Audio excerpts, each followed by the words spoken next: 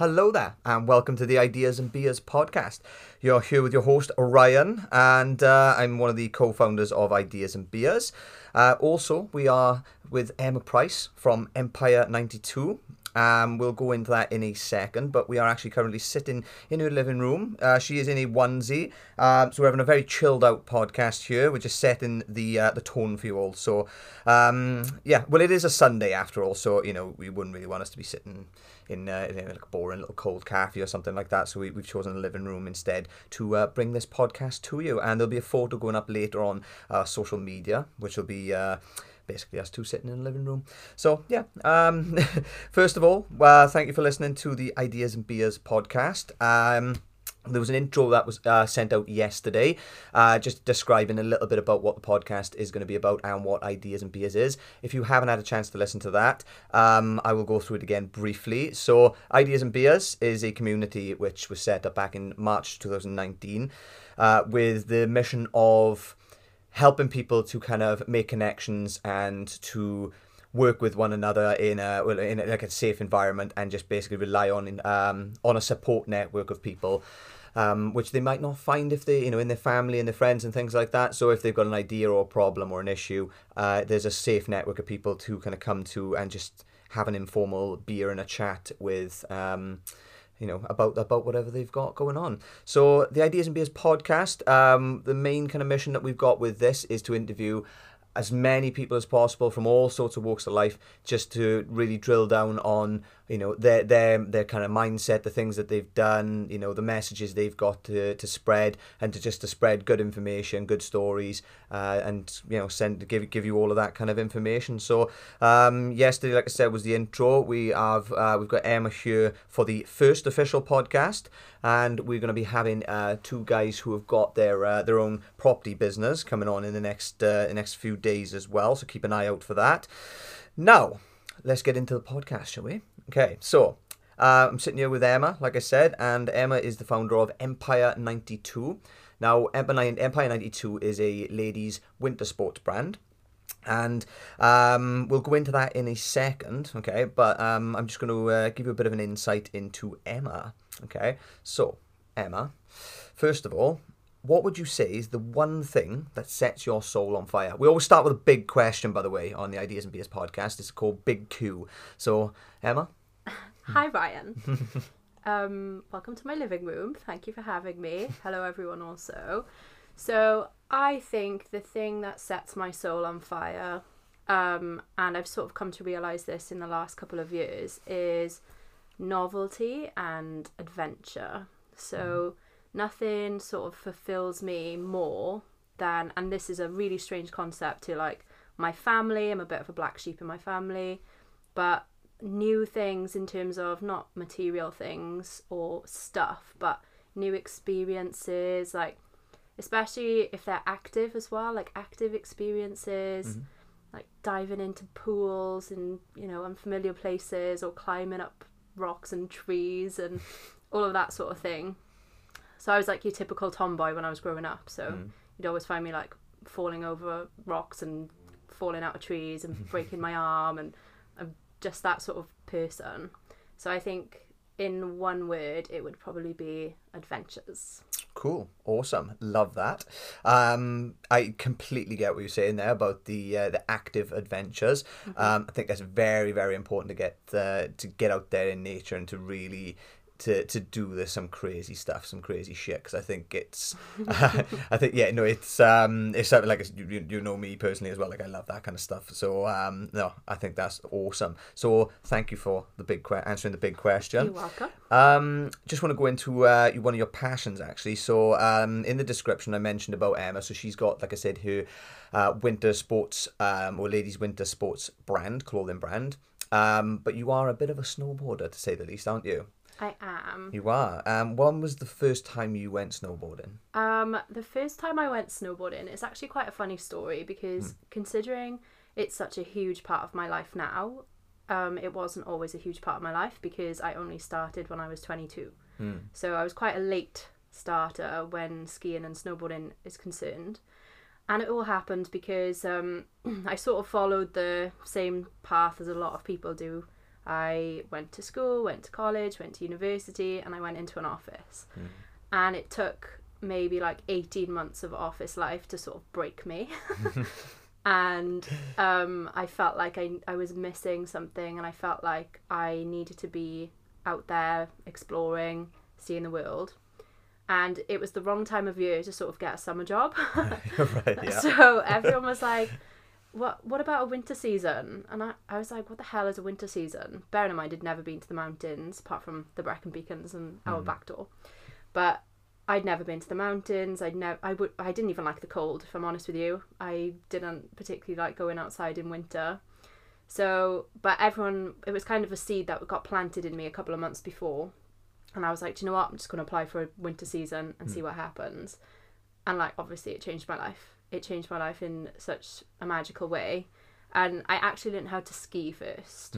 So I skied first, and I sort of, like, I enjoyed it because it was physical and it was outside and it was in the mountains and stuff, and I really enjoyed that. But I don't know, I was like, I still don't get why people spend so much money on this. Like, you know, they do spend a lot of money on winter holidays from the UK. And then one day, there was a big group of us that worked together, and one of the girls there, who happened to have the same size feet as me, really wanted to put on my skis because she was a snowboarder. And I was like, all right, let's do a swap for the afternoon. I was like, I'll just like try snowboarding. Wing it. Yeah, just wing it. And I put on the boots. And honestly, I was like, oh my God, this is me. Like, I just had like this sort of excitement in my stomach. Like, I was just like, my eyes must have been like way alert. And then I put on the board. And one of the reasons I really liked it was because it was a lot easier to stop than on skis. So on skis, you're like taught to like cross, you know, put your skis into like a triangle, or pizza and chips, as they say. So pizza. But I was thrown into the deep end of my first ski lesson, and basically I went too fast, and I ended up like crashing into someone, and standard me, like standard accident prone. But yeah, when I put on a snowboard, I just felt like really naturally good at it. Just felt naturally taken by it, and I could stop because I just dug in my heels, and I was good on like surprisingly my balance was good. So then after that I got like an official lesson, and the instructor was like, oh my God, I've never ever met someone like that's picked it up this quickly. He was like, you don't need to be on the baby slope, you need to be up the lifts. And went up the lifts on my first go. So that's like it was sort of all of the combination of like the excitement, the feeling that I was good at it, the like the praise as well, because obviously that plays a lot into like your mentality. But then it just, in my head, I was like, I can do this, I'm good at this, I love this, and that was it. That was just where it all started. Awesome. That's awesome. Yeah. I'd be interested actually if any of the listeners are you know, into snowboarding, very passionate about snowboarding. I'd really like to hear why other people got into it as well. Actually, so if you're listening to this and you love snowboarding, can you please tell us why? And feel free to get in touch with Emma as well, because I think your stories like that are awesome, to be honest, to find the different things that people find that they're passionate about, just discovering those passions. And I think, like you've said, but it's happened by chance almost, isn't it? You just kind of put yourself out there to discover something new, and then you've totally changed your life really, and your outlook on life. I love that. Pretty much like every decision I have made since then has revolved around snowboarding. Like that's how much of a life change it was for me. Just from swapping boots with somebody. Yeah, essentially, yeah. and you know, I love that, because that is life in its essence, really, isn't it? It's just like one little thing that you do, and all of a sudden it snowballs. Now, you know, pun intended. It snowballs into something which can really define you as a person. Yeah. Just trying that one, just putting yourself out there to try something new, and then really just letting it take you. Ryan, so, yes. Why don't you share your first experience of snowboarding? Okay, right. So, well, we went to Tamworth, which is up near Birmingham, to the Emma. She convinced me to come and try it. So I've tried skiing before, not the best at skiing, but I thought, okay, we'll give snowboarding a try. I mean, I wasn't terrible. I nearly took out a few kids on the way down, but they were all fine in the end, so it's okay. You know, it was never that bad. It didn't break anything. and I think I managed to do a couple of turns and a few stops and stuff. So Which for a first time on a snowboard is incredible. I feel like Emma's lying about this. No, I'm but... not. I need some backing for this. Like actually doing a turn, like from your front side to your back side on a snowboard on your first ever go on a snowboard. That's an achievement. We'll take your word for it. Yeah. But me personally, I think my ass was hurting at the end of that. So, I mean, you know, yeah, we'll agree to disagree on that. Where have you been snowboarding to altogether then? What countries? You know? I've been to a few now. So I've been to... my first season was in Italy. So I've skied quite a few resorts in Italy. Mostly in the Susa Valley, but a little bit of the Aosta Valley as well. I've skied France, so Les Deux Alpes, Montgenèvre, Chevalier, that sort of place. I've done Austria a couple of times. And then I've also done down in the southern hemisphere, New Zealand as well. Oh, okay. Awesome. Yeah, and it was incredible. I love New Zealand. Like, if we talk about New Zealand, we'll be here all night. How long were you in New Zealand for? I was in New Zealand for a year. A year. Okay, Yeah. cool. And you were living with... if you'll remind me, who were you living with when you were out there? What was the... In New Zealand? In New Zealand, yeah. Well, I lived around the place quite a lot, and I lived in a van at some point, which is like a rite of passage for living in New Zealand. Not in the winter though; it's a bit chilly for the winter, but in the summer, definitely live in a van in New Zealand. That should be like everybody's bucket list item. Yeah, that does 100%. sound very nice. It was incredible. You would love New Zealand. Yeah, it's do you know what? I want to travel to New Zealand just because that's where they filmed Lord of the Rings. Oh my gosh, that was like one of the biggest like drivers for me to go out there as well. Yeah, I just want to go. I just want to be in Bilbo Baggins' little cottage. Oh my god, do you know though, they're empty. They are Don't tell me empty. this. I'm sorry, but No, don't- it's still magical. Like No. Hobbiton is still I mean, magical. don't tell me this because that I will move pub in. is full. I will move in. Yeah, but I was surprised. Like, so even when they were filming, they said that all of the little Hobbit houses were empty, completely empty, and they did all of the inside filming in a studio, which maybe to be expected, but it was like magical, like butterflies and like it's literally like walking into like a fairy tale. But it's super busy, like lots of tourists. Yeah, I can imagine. But just to like another little point there as well, so they've got the Green Dragon pub. Oh, okay, yeah. And people didn't realise, so I just saw these like costumes hanging around, and obviously me being me, I just picked them up and put them on, and I made a friend with a couple, and the guy's name was Billy, and he was like, I'm gonna join you, I'm gonna put on things as well, and I was like, let's take off our shoes, and we started walking around like actual hobbits, and his girlfriend was there like looking at us like, oh my god, like what? Who are you people? What like, is going on? Yeah, put the costumes down. But it was good. What is going on? Yes. All right, where's the best place you've been? Not skiing, just in general. What's the best kind of place you've travelled to? Would you say it's New Zealand? Oh my god, what a difficult question. I appreciate the different things in different places. Like, I haven't got a best because everywhere I've been has been special in its own way. However, I think I would like to retire to New Zealand, but I've not seen all the other countries yet, so I've got to, it's not a fair judgment yet. Okay. Got to tick them all off. You've got to work your way around. That's fair enough. All right. Okay. So what would you say is your best memory from travelling? Not best place or anything, like just best memory, like one of the the things which has stood out the most. Yeah. So it actually was when I was in a van, when I was living in a van.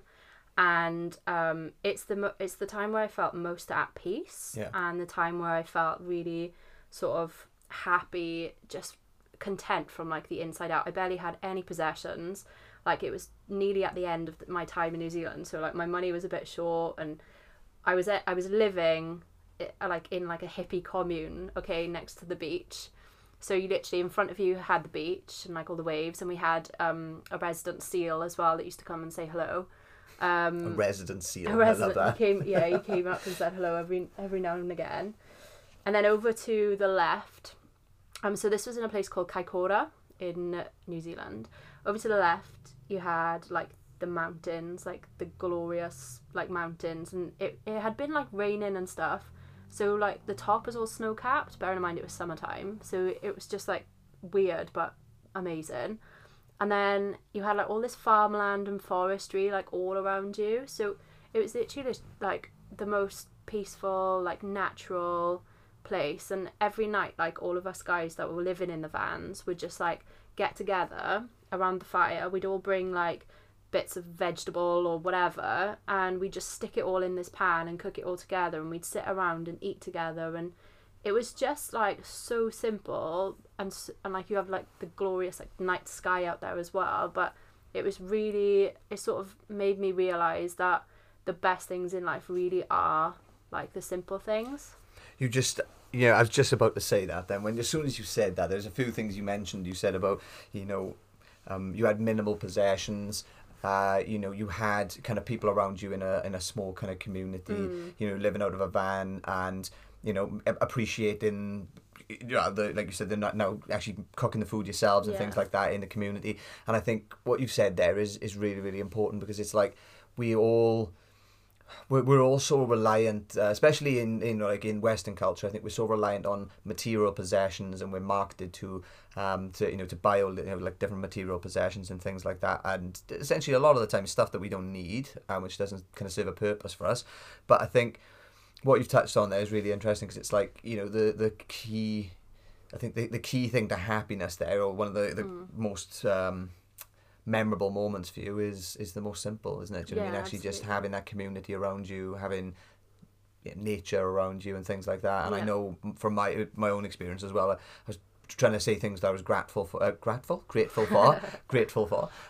of days ago, and I thought, well, you've got family, you've got friends, the things that are going on. But I mean, the kind of the key things that came up for me in terms of what I was grateful for was, being down the beach and, walking onto the beach with the sun, glaring in my face, the waves crashing, the wind, blowing in my face, just the kind of the scent, the smell, the smell, well, I say the smell of fresh air, but, the breathing in the fresh air. And, that was, for me, it was a simple moment, but nothing else mattered in that moment. And I think it's very, very interesting when you strip back all of these possessions. I think you really do start to understand then, what happiness is and how to achieve it. So I love that. That's awesome. Yeah. Okay, so going off a little bit on a tangent from mountains and well, no, actually, it's not going off on a tangent. But I was going to ask you how long ago did you set up your business, first of all? So I set up my business it's kind of a strange story. So after my year in New Zealand, I didn't know what I was going to do. I was sort of coming home back up to the north, and I went to Italy again to work in my friend's bar just as like a floor manager for like on the side of the lake. It was beautiful, Lake Garda, absolutely stunning place. I'd actually lived there before. I went back because it felt familiar to me. It felt, I had something to go back to. But while I was there, I realised, I just felt like I was working 6 days a week for somebody else. And don't get me wrong, I absolutely love the bar manager. We're really good friends and everything. But a part of me felt really unfulfilled. A part of me felt like I wasn't doing what I was supposed to do.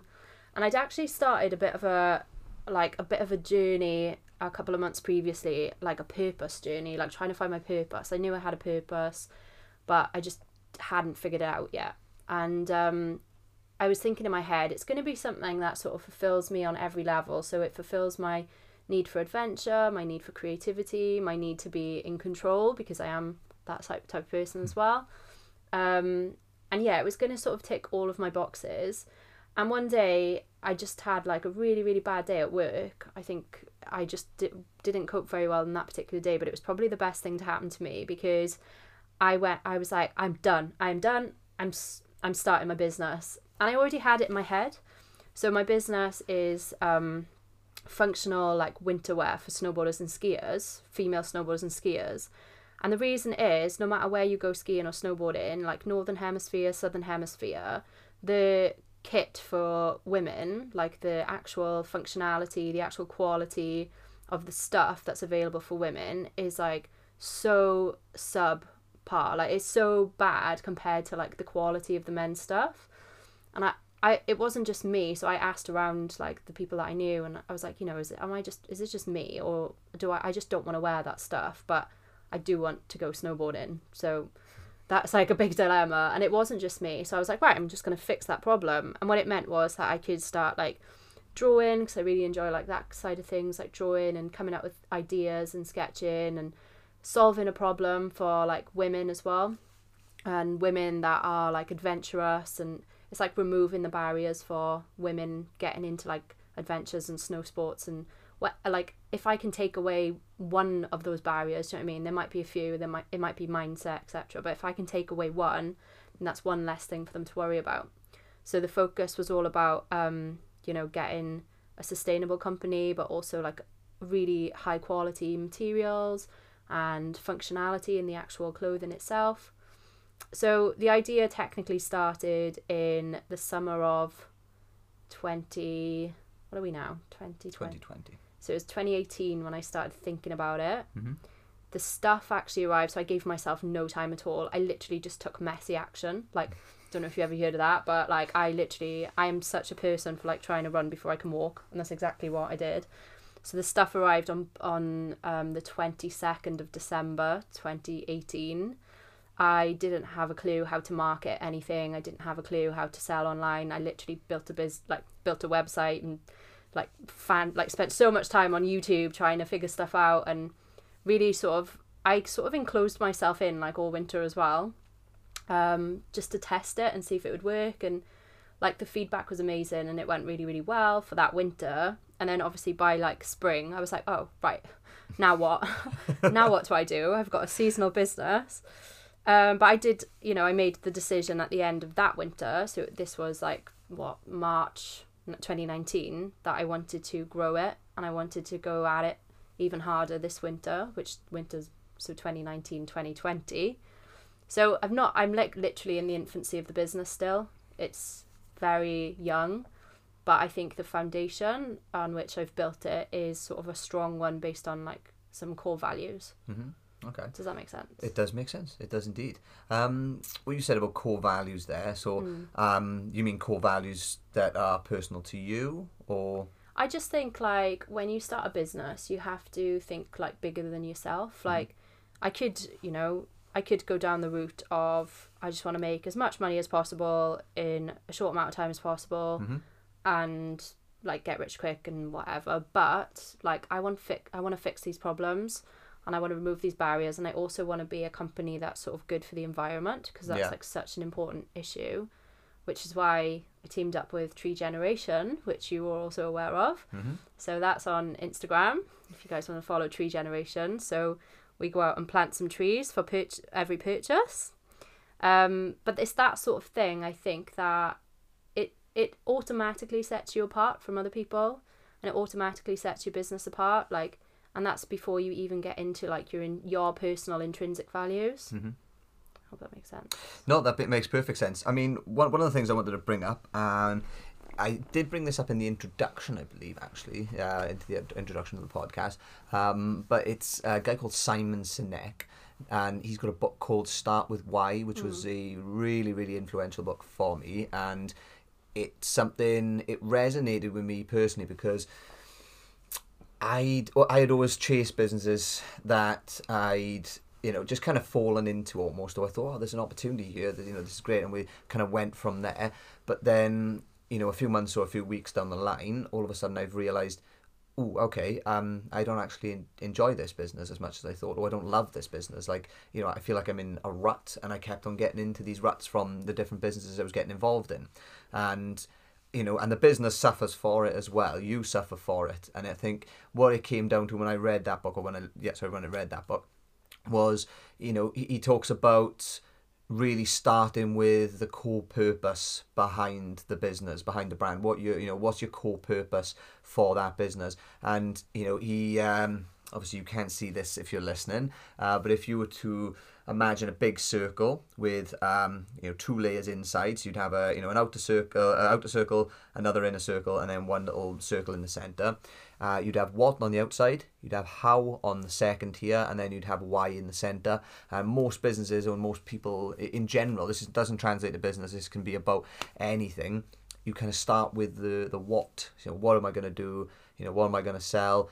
And then you go further in, you think, okay, well, how am I going to sell something? You know, how am I going to do this? But everybody, or not everybody, but I'd say 90% or 95% of businesses and a lot of individuals as well in their own lives, they really forget to dig down to that kind of core, that why, that main purpose behind what they're planning on doing. And that can be relevant if you're going for a job as well. Why do I want this job? What's my core values, essentially? And I think if you're setting up a business, or if you're going into some sort of a job, I think you should really write down your core values, figure out what they are, and then tailor whatever it is you're about to do to your core values. Because if it doesn't resonate with your core values, if you're only doing it for financial gain, for example, like you were talking about, you're really going to run out of passion and run out of enthusiasm quite early on. I mean, with yourself, I mean, what was the kind of, what was the why behind your business? Yeah, so this actually fits in really well with one of my coping methods, actually, because I am an overthinker. I sometimes overthink. I shouldn't claim that as my identity, but I sometimes overthink. And something I read that really, really, really resonated with me was like, when people overthink and they become down and way down with their own thoughts, they're basically self-obsessed. They are obsessed with themselves. And I was like, holy shit, I am obsessed with myself. And then the next bit in the book was, your life is not about you. Your life is not about you. And the more I live by that, and the more I try to add value to other people's lives, the more like my life feels fulfilled. So the big why, I think, with Empire 92 is, like I said before, removing those barriers like for women. So it might start off with giving them the kit they need to go out and ski or snowboard or learn to snowboard. But what it could evolve into is, the sky's the limit. It could evolve into far greater things. Like, one of the things I would love to do, and I'm hoping to do, is, for example, introduce skiing and snowboarding to young women, like maybe school-age women, because I didn't have that opportunity when I was younger, and I would be an Olympic snowboarder by now if I did. So, somehow removing those barriers as well. So, like, all of a sudden, like, there's no financial barriers, there's no, like, barriers for kit, there's no and it just giving sort of women the opportunity to have an adventure. Yeah I love that. On me. I just said it and I was like, yes, that's my why. I was going to say, that's the vision, isn't it? That's the vision you've got for it. And I think that's just as important as knowing why you started, is knowing where you're going. Having that want vision. Like an Empire 92 indoor sports like arena in Wales. I want to be the first one. I think it's already in planning, but I mean, I might try and get sponsorships in there. I don't know. I think I love it. I think you should do it. I think you should. For sure. Definitely chase that. Yeah. I mean, with the business, what would you say is like, what's been a big challenge for you, in the business, in terms of, because a lot of entrepreneurs, like, if you're working on the business yourself, they experience a lot of loneliness in the sense of you're kind of trapped within your own mind, and you've got to talk to somebody about stuff. You've got to try and have a network of people to actually discuss things with. What would you say is the biggest barrier with that? 100%. So there was quite a few challenges actually, and you just touched upon one of them, which is like which I really, really struggled with, and that was loneliness. So I said that I started that winter, and essentially I started it from my bedroom in my parents' house.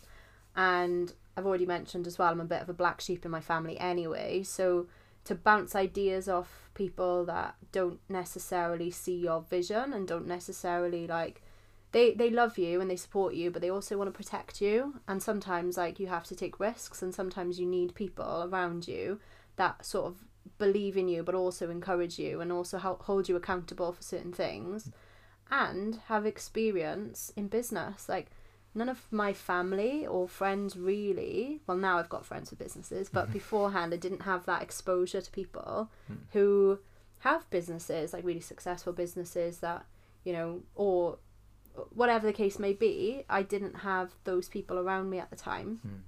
And it's something which I found in Ideas and Beers, and not just for like my business stuff, but a lot for my personal life, my accountability, Ryan actually stopped me drinking coffee, and although I hated him at the time, I'm actually really grateful now because I have so much more energy and I don't get any like dips or cravings or anything. I was such a coffee addict. So it's stuff You're like welcome. that. Yeah, thank you. It's stuff like that as well, I think, where like a community of people is really, really important. And although you will still have challenges, like I've had loads of challenges with like manufacturers and like logistical stuff and like, you know, big decisions and things going wrong and timings and all like really practical things, and doing it all by yourself as well. That's like something that I am trying to step away from, because I am, like I said, I like the control and everything, but it also exhausts me. So something I'm working on to improve the business. But yeah, I think, you know, you will still have these challenges, but to have people around you that support you is like priceless. Yeah, that's well, like you touched upon it perfectly there. I mean, that's the key thing for me with Ideas and Beers, and you know, and what we're about really is having that community to you know, to connect people and to actually just get people talking really. And if you, like you said, about having a network of people about who know stuff about business, you know, that's really what I believe in and, you know, want to create, because like I've said in the intro, you know, it was something that I would have loved to have had, you know, starting out initially, but it's something that I've realized, you know, we all need now, and not just because of business. You know, this is like, you know, I want to emphasize this is about anything, you know, like whatever kind of challenges you're going through in life, you know, if you've got a community of people around you who get it and get you, you know, you're going to do so much better in terms of, you know, getting through it and actually progressing with your life, you know. And well, it's just like, if you think about our Ideas and Beers group in Swansea, like not everyone has a business, and in fact a lot of them come along just because it's an open, welcome environment where you can literally voice your fears or, you know, sound some ideas, and, you know, it's relaxed, it's informal, but it means a lot to people to have that around them. So yeah. Well, I mean, with your business now as well, going back to that, I mean, what would you say is like well, if you were to speak to somebody now who was in your shoes 2 years ago, starting out, what would you give in terms of advice? Like, what would you say? Well, although I make fun of it, I do think messy action is better than no action. So messy action, like that's what I like to call, you know, stop waiting for the perfect moment and just start taking action, like messy action. It doesn't have to be perfect. Seek out your community. So seek out the people, whether they are online or in your hometown or whatever. Seek out those people and make a commitment to yourself for your self-development, like your continual self-development, because like I don't like the term self-help, because I feel like if you need help, you're in some sort of trouble. I like the term self-development because you're already established, you're already enough, but you are constantly going towards your potential, and therefore you're always sort of improving and growing, and also taking other people on that journey with you as well. Okay, yeah, no, I really like that actually. I've never thought about it like that when you said about the self-help thing, and about how it's almost like you're not capable of. Well, not so much that you're not capable of like it's what you shout when you're drowning. Help! Like you're not drowning. You're fine. Yeah. In fact, you're like more than fine. But you know, you can learn more because you have like this amazing brain inside of your skull that's like literally infinite, and you can absorb so much stuff. And I think a continual commitment to your self-development is really key. Awesome, cool. I love that. Okay, I think you've touched upon it actually. I was going to say to you, I mean, what would you say is the most important tool you can have to get you through life? You know, I think you have touched upon this a couple of times, but you know, I think it's actually your mindset. Your mindset, yeah. Yeah, so your mindset, like, there's this amazing businesswoman from America called Marie Forleo, right? And she's coined the phrase, everything is figure-outable. Yeah. Like, everything is figure-outable. And if you have that belief, like, you can figure anything out, you can deal with anything that comes towards you. That's just one belief, but it like covers everything in life. Then you will progress, because, and again, like I said, just remember that your life is not about you, it's about what you do for other people. And like the gain from that is actually, you know, your own fulfillment and your own development. So definitely a mindset, like focus on your mindset. And I think you know perfectly about mindset. Like, yeah.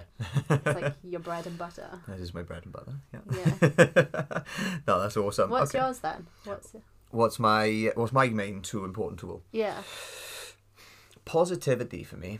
I think positivity. So I found that mindset, or a growth mindset, is kind of dissected into about 7 different segments. You know, I won't go into them all today, you know, but if anybody wants to drop us an email, yeah, another podcast, yeah. You know, but one of those kind of pillars, if you like, the 7 pillars of mindset, what I call them, is one of them's positivity. So positivity for me has always been the one which I hold in highest regard. You know, don't get me wrong, all of the other pillars, like in terms of resilience and things like that, they're all just as important. But I think you've got to remain positive in order to be more resilient, to be, you know, to actually get yourself, you know, you can be resilient to get you through a situation, but you've also got to be positive about it, and positive to think, you know what, no, actually, I've got a bit of optimism for this. I think this is going to get better. I think this is going to, you know, really, you know, like if you're talking in terms of, let's say, you know, you know, you're not doing well in your job, or sorry, not so much doing well, but the business you're in or you're working in, it's looking as though it's going to close. Let's say it's just not earning enough money. You know, let's say you worked for Woolworths, you know, a couple of years back, and you know, you kind of hear the war stories and you think, oh, actually, hold on, this is not looking good for, you know, good for us, you know, and that's something it's going to be daunting, you know, especially if you're reliant on that income. And I think, you know, in that situation, yeah, you could just go, oh, do you know what, actually, it's, you know, I'm not gonna worry about it and this and that. But you know, I think if you remain positive in that situation, I think, do you know what, whatever happens, I'm actually I'm gonna make it through this situation and come out on the other side. Everything's It is, yeah. I mean, I've used this so many times, like positivity, you know. And funny enough, one of my business partners from one of the companies I had, Better Gentleman, I remember when we were shutting down the business. I think we had to run it for about a year and a half. When we were shutting it down, I was really excited, and I was like, "Oh, this is great," you know, because this is you know, it's a really good learning experience, and you know, it's I'm excited for what the next thing is now because of the lessons I'm taking for this. And he was just looking at me stupid. He was like, "Why is it? How can you be so, like, you know, happy or excited, like, you know, in this kind of moment?" And I was like, "Well, you know, you've got to be, you know, I can't look at this as a failure. You know, I don't look at anything as a failure. I don't look at anything as a, you know, a setback. I literally just look at everything that's happened to me in my life, or anything that I've done, and, you know, which has turned out bad, as a lesson. Because as soon as you call it a failure, or a mistake, or a setback, you instantly disempower yourself, if that's even a word. But you know, you take away the power to really correct things, and to actually just take the lessons from it and learn from it. Yeah. You know, and I think there's a podcast with Joe Rogan and Guy Ritchie, and you know, he talks about that a little bit as well. You know, it's essentially taking ownership of your life, and where he gets that from is a book called Extreme Ownership by Jocko Willink and Leif Babin. Really, really, really good book. I highly recommend that. I listened to it on Audible because it's about 12 hours long, but it is an amazing listen. And that's essentially what it's about, is taking ownership of your life, taking ownership of your thoughts, and even the stuff that you don't think has anything to do with you. I mean, we're quick to blame other people, but you know, when we blame other people for something that we may have had a slight bit of, you know, something to do with, or impact on, we disempower ourselves from the lesson that we could learn in that situation. And I think it's important to actually take those lessons, no matter how small, because you will, you know, it's part of a growth mindset. You know, it is part of a growth mindset. So that for me is, yeah. There's a long explanation. It was. But yeah. It's funny though that you should say, like, with positivity, because like I think I am predisposed to positivity, but I like to think of myself as sunny but realistic, and I think that comes across in the way I dress as well, because I always have a beanie hat on with a pair of sunglasses on top. And you know, if you live in Swansea and it's guaranteed to like rain like 6 out of 7 days a week, like everyone's like, why have you got sunglasses on? And I'm like, because the sun might come out. And you know what? You've touched upon that, and I'm in shorts currently, Yeah. and we are in February. Yeah, we're in February, and I'm in shorts. But yeah, I know what you're saying. I can't. Realistic with a sunny disposition. Yeah, as soon as we get out of January in the Christmas period, I'm like, you know what, this shorts are coming out now. Even if I freeze a little bit, just because I'm a summer guy. I don't like winter. I'm not a fan of it. But ooh, excuse me, just dying. Yeah, okay. So I'm just to end this now. I've got one more question. This is something we're going to be doing with all of the podcasts, and I just want to find out a little bit about. A little bit about what you might want to see happen in the world. Okay, so I want you to think of an idea, or an existing idea you might already have that that you're happy to share, that you'd like to see happen in the world. What would you like to see happen in the world, and why? Am I allowed to steal someone else's idea? Oof, as long as it's I don't know about GDPR and data protection here. As long as they're happy for you to share their idea, then you go right ahead. I just think so. I think Scandinavian countries are actually starting to do it. It seemed a bit sci-fi-ish, like when it first started coming out in the news. But it's about like roads that can power electric cars when you drive on them. So you literally drive on the road and it will like charge the car. So the road, I don't know how this works. Like I'm not, but I like that, I really love it. And also on a similar sort of environmentally friendly stance, like. Rather than, so with the new roads, because we've got so much like plastic and whatnot, creating new roads actually out of plastic. I don't know like the pros and cons, but I just love the idea of like, reusing and sort of having a better solution than what we've currently got now for our plastic waste.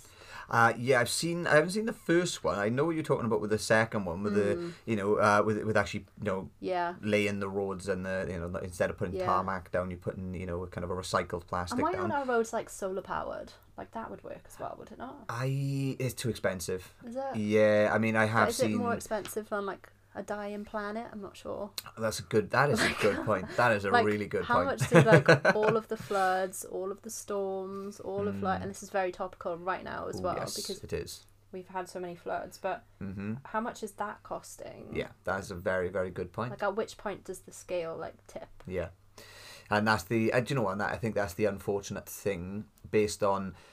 In the kind of environment we live in, where GDP, gross domestic product, is the way that you kind of value a country, it's quite unfortunate because the profits of a company or the valuation of a company, it's the more we spend on things like you said, flood defense or things like that. Essentially, it takes it away from nuclear weapons. Like, do you know what I mean? There's quite a bit trillion going into that, isn't there? Yeah.